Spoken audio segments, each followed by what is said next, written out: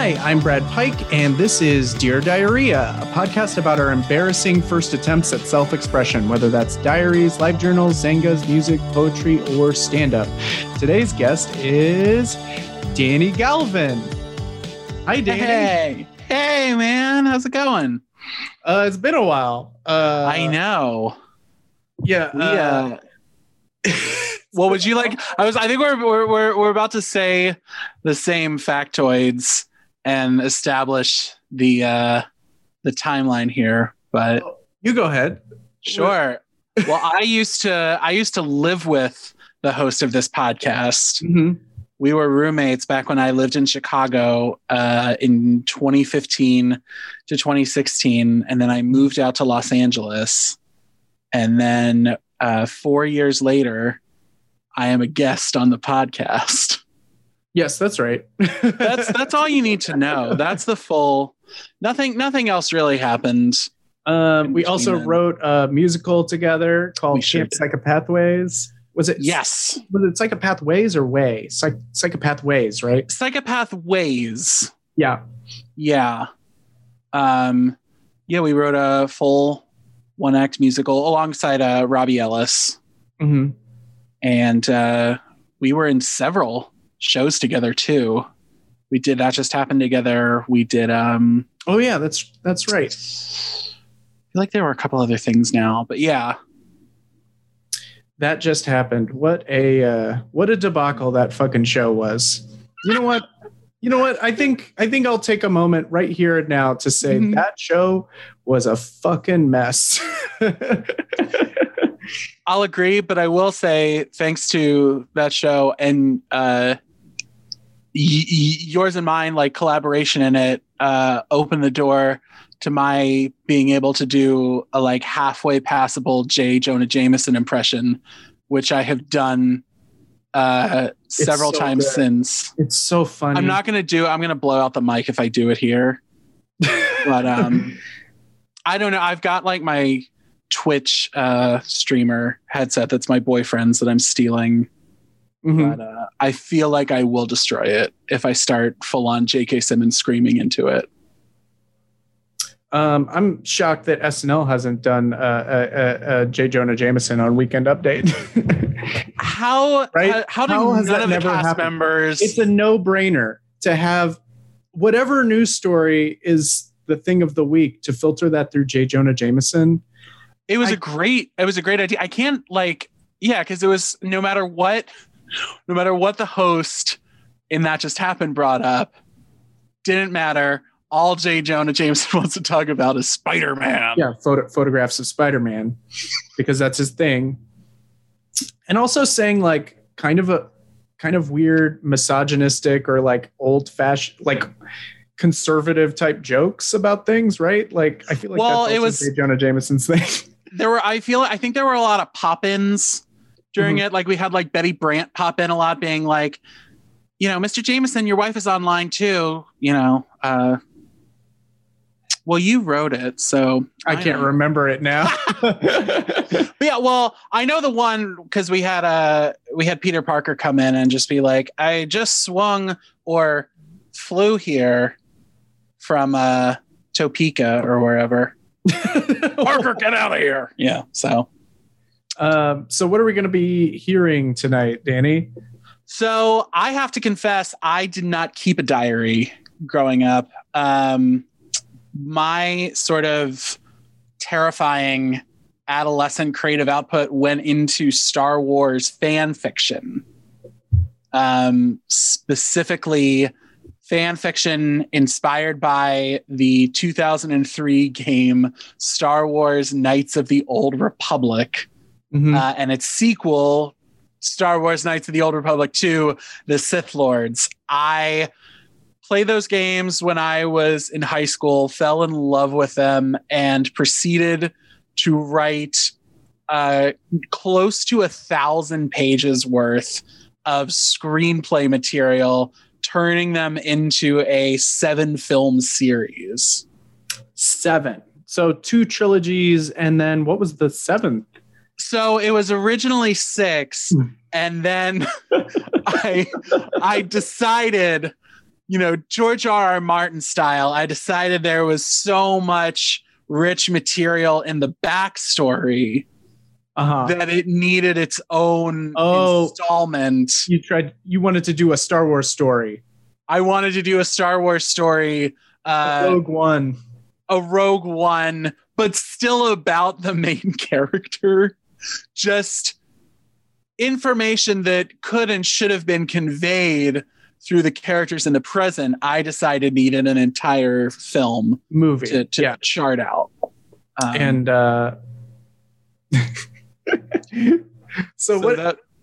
Reading through these movies, these 7 movies. God, to be that productive, man, you can only be that productive when you are just totally, when you have just no sense of what is good and bad. Like, I remember when I was in 6th grade, I wrote like 3 books and they were like 200 pages long. And they were so unbelievably bad, but I was capable of writing them because I wasn't thinking about good or bad. I was just like, I want to write this. No, because it wasn't for anyone. Mm-hmm. For me, I was just like literally sitting in my parents' basement until all hours of the night watching combination of like X-Files, and then like later, like if we were up really late, like I was willing to watch like Home Improvement reruns, and type out this utter, not only garbage, but I like reading it through, and because I did look through it preparing for this podcast, I was like, I come off like a sexless, like full psychopath, particularly in regards to like what romance is. Mm-hmm. It is like it is the values that I would say were instilled by like growing up with the Star Wars prequels, specifically, but also kind of the original series, which I recently rewatched.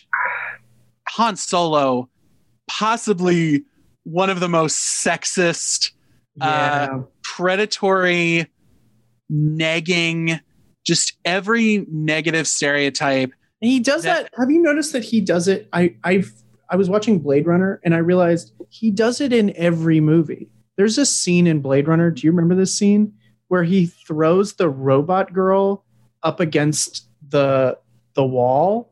She's like, like Daryl Hannah, right? No, not Daryl Hannah. I mean, the other. But his love interest, they're like having an intimate moment, and she gets up to leave. Like she's not having it. She's not into it. And she goes to the door, and he puts his foot against the door to like keep it shut. And then he grabs her and throws her up against the wall and shoves and like puts his hands on her, and then slowly moves in to kiss her. And it is here in 2020. I was like, this is terrifying. It's an assault. Is this supposed to be? Is this supposed to be romantic? Well, then you look back. Because I truly have taken a deep dive into these fandoms. There exists like transcript of George Lucas and Steven Spielberg and I think Larry Kasdan talking through the Indiana Jones story outline and talking about the relationship in the first one with Indiana Jones and Marion, his old flame. And it's just George Lucas being like, yeah, so I think, when they first dated, Indy should have been like 20, 21, and Marion should have been, 12, 13. And like Steven Spielberg is like, George, could we maybe, maybe could Indiana Jones not be a child fucker? Be a full, like we could be 16, 17, no, 12, 13. She needs to have been a child. So, I mean, I don't want to blame Harrison Ford. He's an actor, he only does what's in the script. But then why is he doing it in every single movie he's in? Is it just a vibe he gives off? I think that's the 80s. I mean, this is also, I guess it's just the 80s. I saw him in Working Girl. My boyfriend and I just watched Working Girl, for him the first time, for me the like 10th time the other night. And he's in that, and it's the classic like, oh, how do we know that Harrison Ford's the good guy, the romantic hero? The heroine has a combination of Xanax and alcohol, falls over, blacks out, and he takes her back to his place and doesn't sleep with her. That's the only qualification for him to be the good guy in the 80s. That's enough. That's how we know, because any other guy would have. That he's not an actual rapist. Yeah. Anything less than a rapist is like husband material. Yeah. Oh, that's the hero. That's our hope. With that in mind, yes, let's see some of these. This is all floating around in teenage Danny Galvin's This is floating brain. around in teenage Danny Galvin's brain, with a caveat that, as I've mentioned, I have a boyfriend. I am a gay man. Oh, so yeah. It's all that mapped onto gay Sith Lords for the most part. And are you closeted at this point? Fully. Yeah. No, I came out in college. So high school. But I will say, when I came out, it surprises no one. Mm-hmm. So probably not closeted very well. But yes, I mean, this was definitely like acting out a lot of not sexual, just, romantic. Mm-hmm. But well, we'll see. Should I go in? So this first one, this is a monologue I have, just to give a little bit of back. So this is the main characters have to get something out of this ancient Sith tomb, and blocking the way is this spirit of a long dead Sith Lord. So he's telling the story of how he ended up there. I once followed the Sith dogma to the letter, blindly pursuing my passions and instincts like an animal. Naga Sadow, my master, and I, we conquered the galaxy. We had claimed the throne for the Sith. Naga had everything he had ever wanted. He had the power of the Republic in the palm of his hand, the eternal glory of the Sith Empire, and me. We were more than master and apprentice. We were intimately involved. He suggested it, to follow our passions for lust, for sex, as much as we followed our passions to rule the galaxy. The Jedi did not understand love as I did.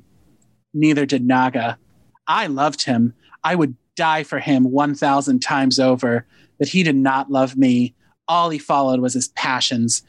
And then I told him that I was in love with him.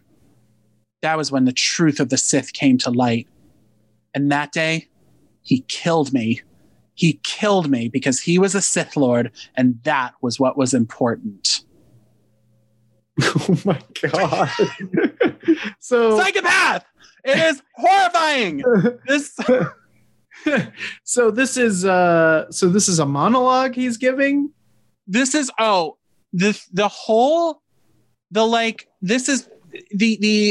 1,000-page tome is riddled with the most overwritten, overwrought, like pages long monologues. And I had watched movies. I know this is not what's done, but by the way, that I read was heavily trimmed. Heavily trimmed? You edited this? I sure did. Oh, this is a sure fucking didn't know about. And you went back. What was it? Oh my God. And you slept not 20 feet away from me for a year. You edited this? When did you? What? Did you edit it immediately after you wrote it, or was it like? Oh no. I because yesterday, I knew I was going to be on. I wanted to find, find the best sort of passages. And I found this one and I was like, oh, this pretty much codifies a lot of like what, you know, what this is about. But I read through it once and I was like, oh, I can't, this is going to be the whole show if I just sit and read this damn thing. So I have to like do a quick hack job on it. Okay. So the edits took place yesterday. Okay. So it wasn't like at some point in the last few years you went through and you were like, you know what? There's something here. That's what I thought you'd done. You know what? Well, I did do that. I did. So this would have been from the movies that were written, I think my like sophomore, junior year of high school. Then from those 7 movies, senior year came around and I decided that I could, you know, I had learned some things as a writer in the past year, and B, there was just too much story. So I decided to turn it into a television program. And I wrote like 19 episodes. So it's another like 1,000 pages of output on telling the same story again as a show. I don't think I have that. As a television show. As I decided this wasn't a series of movies. This was a television show. How much did you say you wrote? Oh, like 1,000, probably 1,000 pages or so each. 1,000 more pages. Oh yeah. By the way, I moved out to LA to go to graduate school for writing scripts now. I have not written 1,000 pages since the end of high school. No. I have my entire output probably comes to about half of that in the intervening like 14, 15 years. That sounds right to me. Yeah. Sometimes I wish, like when I look back on my output as a teenager, I'm just like, man, I just need to remove the part of my brain that cares what other people think or what I think or what is good or what is bad. Or if I could just fucking take that out for a little while. But even then, that's kind of what helps me write. So I couldn't take it out because then I would just write garbage. Right. I think I would want to take it out for like the first draft. If I could take it out for like 3 hours and just sit and like piss something out on the page, and then I can slide it back in, look at it, say it's garbage, but this like one sentence is funny, I'll pull that out. I'd want to do that. Yeah, I guess that's true. But I just think that like I need that part of my brain to just know where to even start, to even like know what to kind of run the gerbil, to like run the lab rat experiment on my own brain to be like, is this good? And then it'll be like, yeah, I mean, yeah, just keep going in that direction. Because otherwise I'll just write about whatever I want to write, which is always going to be bad. See, I mean, my issue is that I do run that lab rat experiment, but the problem is my brain on average runs it for like a year and a half, 2 years. Like that's how long it takes. And then if I do write something, it's usually pretty quickly, but like I need to run that lab rat about 50 billion times over the course of, like 20 months. And by then that lab rat's dead. It's been, it's the great grandchild of the lab rat. No, it's Ratty the Fourth. Yeah. So if I could get it down to like just Ratty Jr. and I'm ready, that could be nice. Do you have another passage you'd like to read? I do. I have. So that was the darker side of 16-year-old Danny's views of romantic relationships. I did find another. This one's a scene between two different gay Sith Lords when things are going well. So this is these two, Revan and Malik are their names, and Revan's like the main guy. He's the main character. They've just found some MacGuffin somewhere, and they're one step closer to like conquering the galaxy together. And Revan has just found the mask that he's going to put on, which in the game allows you to not realize who Revan is for a while. But in story reasons, it's basically there so he can like, be more of an idea, kind of Batman style, be more of an idea than a person. So here we go. Interior shuttle cockpit. Revan puts on a mask. Revan, looks nice, doesn't it? Malak, is that the message that you really want to send to the people of the galaxy? Revan, if it works. Malak, well, you better not wear that much. Well, you better not wear that much around me. I'll never be able to see your face. Revan, well, shucks, Malak. Don't that make me blush? Malak, which just makes you all the sexier. Revan, you ever call me sexy again, I'll kill you.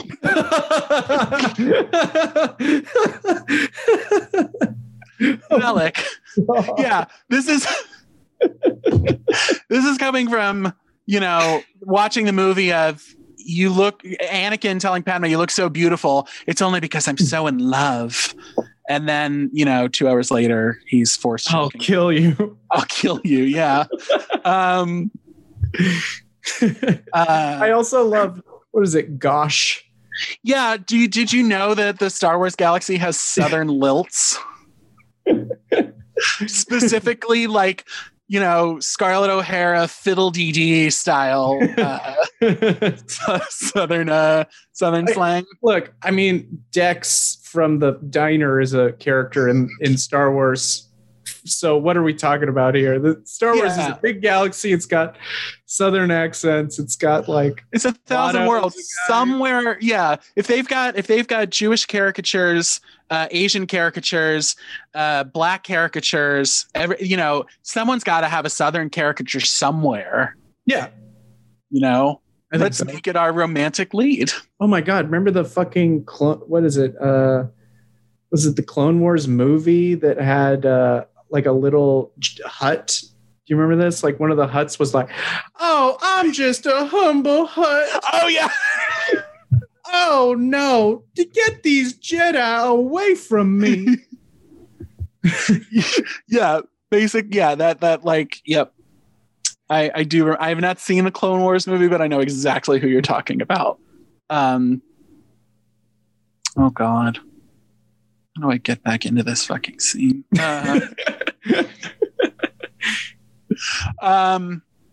Okay, Rev, yeah, you ever call me sexy again, I'll kill you. Malak, well, sorry. Didn't know you were in one of your moods. You know how you react when your partner says he's going to kill you. Mm-hmm. Sorry. Revan, what moods? I don't have any moods. Malak, oh, really? Take a look in the mirror. Revan, shut up. You're making me lose my concentration. Because they're flying. They're flying shit. Malak, you're so sexy when you're yelling. Revan, that's it. It's go time. Revan leaps out of his chair, knocking Malak to the ground. Revan, what you gonna do now, huh? Call me sexy again? Malak knocks Revan off, then pins him to the ground. Malak, it seems the roles are reversed, love. Revan, you've gotten quick. When did you learn to do that so fast? Malak, you just underestimate me. They share a tender kiss. Did I mention that I didn't kiss a gentleman until I was 19 years old, well into college? Mm-hmm. You didn't mention that, but I didn't. It was inferred. I think it was yeah, you could pretty much guess. So did you, at this point, as you're writing this, do you know that you're in the closet, or do you just think that this is an interesting relationship? Oh no, 100%. I was like, oh, and by the way, like I say, like, you're writing, you're just writing in the dark just for you. But I will say there was sort of a train running in the back of my head saying, like, I'm going to be a pioneer. I'm going to introduce like the LGBTQ community into the Star Wars universe with this. I was hot shit, you know?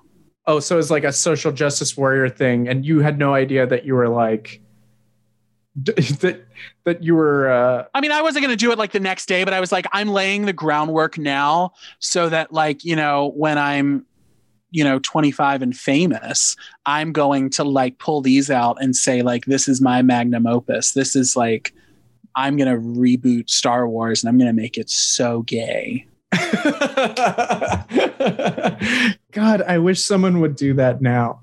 Can you imagine? I would love for right now that the trilogy is done, the whole Skywalker saga is done, for whoever's the next person, who's writing the next trilogy? Oh, I mean, that's all up. They've given movies to like Taika Waititi. Yeah. Kind of movie. The Game of Thrones guys were involved at one point. I mean, Favreau's they're doing the Obi-Wan Kenobi show. I guess I'd love it if Kathleen Kennedy would just go, you know what? We've seen the heterosexual take on Star Wars. This next generation of Star Wars is going to be all gay. The whole thing's going to be gay. All the aliens are going to be gay. All the Jedi are gay. Everything is gay. Okay. And I'm not taking questions. And then just down what is it called? The Star Wars Celebration. That's what she comes out and announces. And then she walks off from the podium. And she walks off and just like, it's like Chris Hardwick on stage scrambling like, oh, let's see another trailer for Lego Star Wars Mandalorian. Yeah. Mandalorian, your dick's so big. Inner worlds. They're just, you know, positioning themselves. This is the way. Yeah. That was going to be me in my teenage brain. Don't you have a scene from the TV show that suddenly goes to the present day? Oh shoot. I wish. Okay. I can't say I don't have that because I was looking at like the movie because they're both horribly written, but the movie scripts are slightly worse. But I can tell you. So this was like other than the gay thing and the twists that are inherent in the video games, my season 3, Lost flash forward kind of twist was there's a character who, pops in and out a lot, kind of like the Observer on Fringe. Mm-hmm. They're just always around at these weird events. And then you find out in the finale, they end up, in like just a random like Tatooine looking desert, and then a sports car drives up and they get out and you find out that this character is someone from Earth, from our Earth, who so we now live in officially the same unit. We have a line and he can like travel through space and time. And he's been going back to like try to stop some calamity. You then find out he's locked in a battle in time with his brother. Get this, the young Emperor Palpatine, who's oh my also been jumping into the past. And then they're trying to stop this doomsday. I'm just picturing like the Emperor on a Civil War battlefield. Yeah. And then, no, because they can only they can't time travel. There's rules here. They can't time travel in their own world. They can only jump between the galaxies.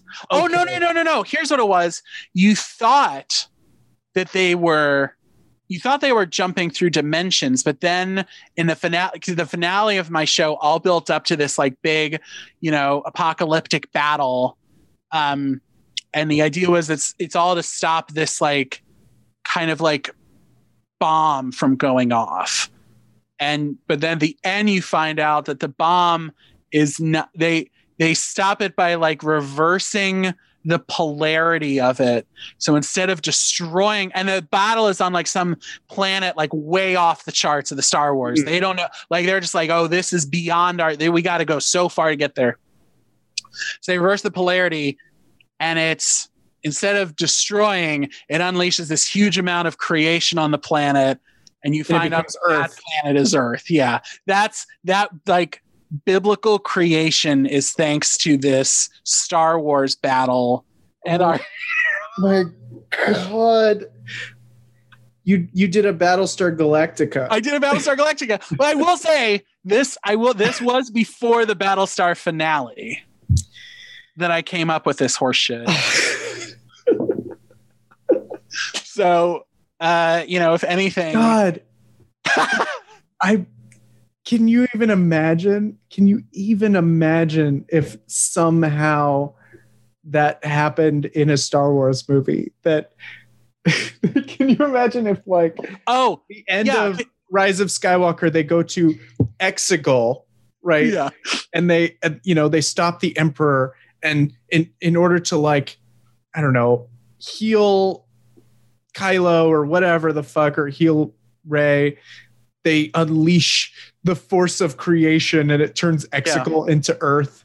Well, it's like the destiny of the Skywalkers has all along been to like take the energy of all the Skywalkers, all the Jedi, and Rey has to like burst it out in one moment. And then we cut to like, several, hundreds of millions of years in the future. Uh-huh.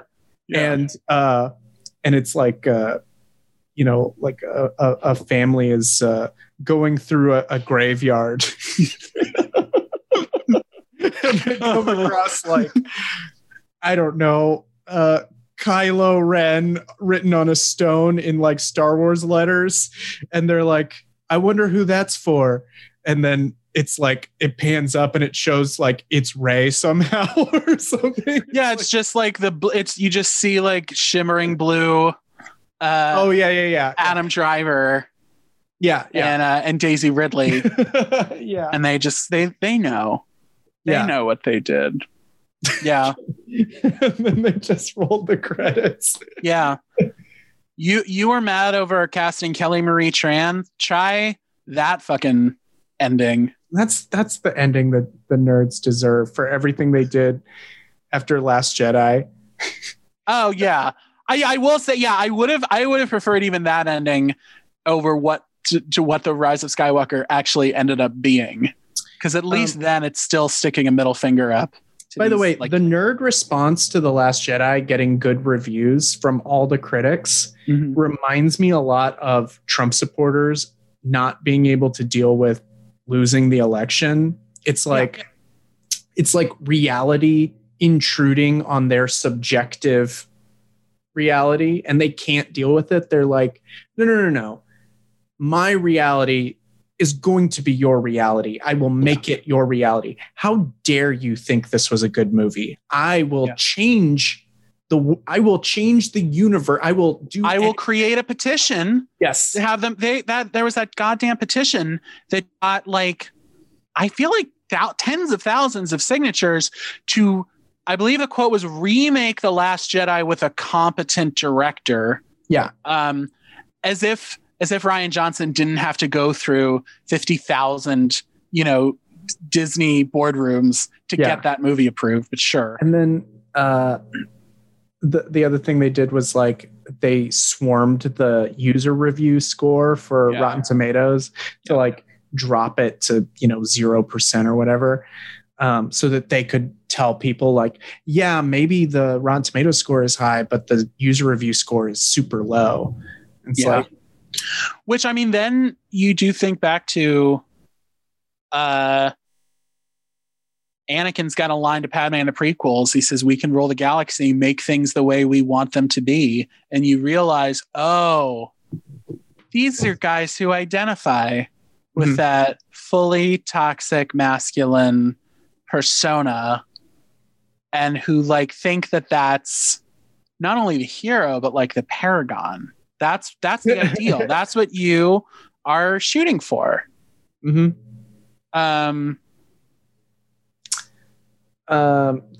do you have anything else that I have one little nugget. Okay, good. Because I did so in looking through, these are the screenplays. I found at the end I had written a dedication. No. Whatever Earth is created, fade out, the end. And then I wrote, I'll just it was like, of all the things, this is probably the most embarrassing for me, because this not only is everything that everything else has been so far, but just shows how much I thought of myself. These screenplays are dedicated to all of the heroes in my life. My parents, Meryl Streep. Can you imagine the credits? Can you imagine this movie? It ends like everything's exploded. Somebody's like, well, that's a Skywalker, or whatever they say at the end. And then and then dedicated to this is a special thing. So Pat and Lisa Galvin, Meryl Streep, Samwise Gamgee,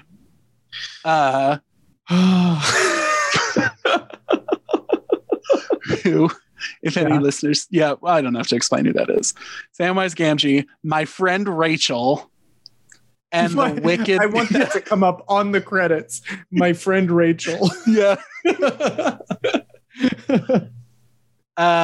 And the Wicked Witch of the West. Now,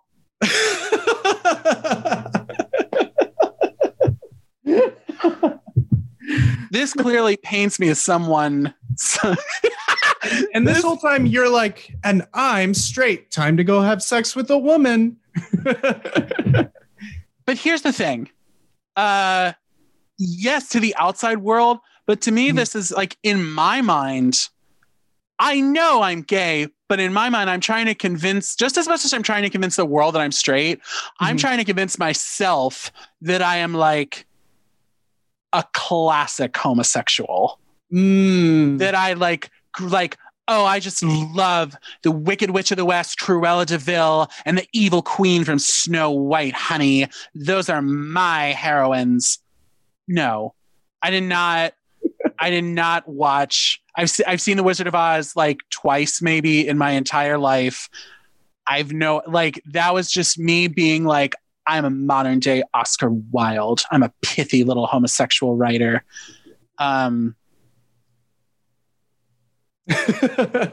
Which I wasn't. Oh, and okay, so the last, so I thank all of them. I extend a special thanks to George Lucas. That's big of you. Yeah, right. Yeah. For bringing me into film and setting my career and life into motion. Which does make it sound like he's my dad. Yeah. He's not. Or do you? Any thoughts? Man, I just want these movies to be made so bad. I would just die to see these movies. I don't know how much it would cost to animate them or a radio dramatization. But I will also say these would be, honest to God, like just the movies would be like 50 hours long, because I say 800 pages. It's not like classic screenwriting format. It's like block text, because I didn't know what screenplays looked like. So it's just block text, like Revan : line across the entire page, Malik : line across the entire page. So like, you know, the classic rule in screenwriting is a page a minute, but that's when it's in screenwriting format. The way that I was typing it out, it probably would have been like a page is 2.5 minutes. So you just think 800 pages, so 1,600 minutes, whatever the fuck that is. Oh my God. You wrote like the what was that Martin Scorsese movie that was like 4 hours? You have to be more specific. The one for Netflix. Oh, The Irishman. Yeah, you wrote like 7 Irishmen. Yeah. That's basically it. I wrote 7 Irishmen in the span of a year. And then a whole TV series. Yep. I wrote 7 Irishmen in the span of a year, and then, 3 Game of Thrones in the span of another year. God. All around the same, telling the same story. I mean, it must have really tapped into something for you. Also, it was all you were writing. I mean, it's fan fiction, but I don't think you were thinking of it as fan fiction, right? You were not going, oh no, I'm writing the adaptation. Yes. This was you being like, and then obviously they'll give me the license when they read it. Yeah, no, because they finished 3. As far as I knew at the time, they had finished the main series 1 through 6. And I'm like, well, they're going to need a new series, and I've got it. Great. Is there anything that you would like to plug? Well, you can follow me on Instagram at DannyGalvin19. I don't post anything, but I've got an amazing list of golden retrievers and drag queens that I follow. And I think that's pretty valuable in and of itself. Okay, so definitely listeners should check that out. And that's it. Oh, great. All right. Let me just. All right. So please rate, review, and subscribe on Apple Podcasts. And check out our Patreon at patreon.com/Devil's Daughter Podcast. Our theme music is by To Do List, aka Harrison Lott. Editing by Gabby Gottlieb with production help from Jason Ryder. Special thanks to Patreon subscribers April Adams, Andrew Ackerboff, Sam Bowers, Ann Welty, Adam Kershat, Caleb Brecken, Chris Van Houten. I'll find this out someday. And Susie Carroll. If you like this podcast, check out one of our other Devil's Daughter podcasts like Talking Shop, in which hosts James Dugan and Rob Grabowski interview comedians in the Chicago comedy community about life, comedy, and everything in between. And Blocked, a podcast where guests do dramatic readings of their actual horrifying dating texts. And Devil's Daughter is now offering online improv workshops and classes. Through partnerships with local BIPOC improv teams and donations to social justice organizations, your class tuition helps fund and grow our community. Check out Devil's Daughter's Instagram and Facebook for more information.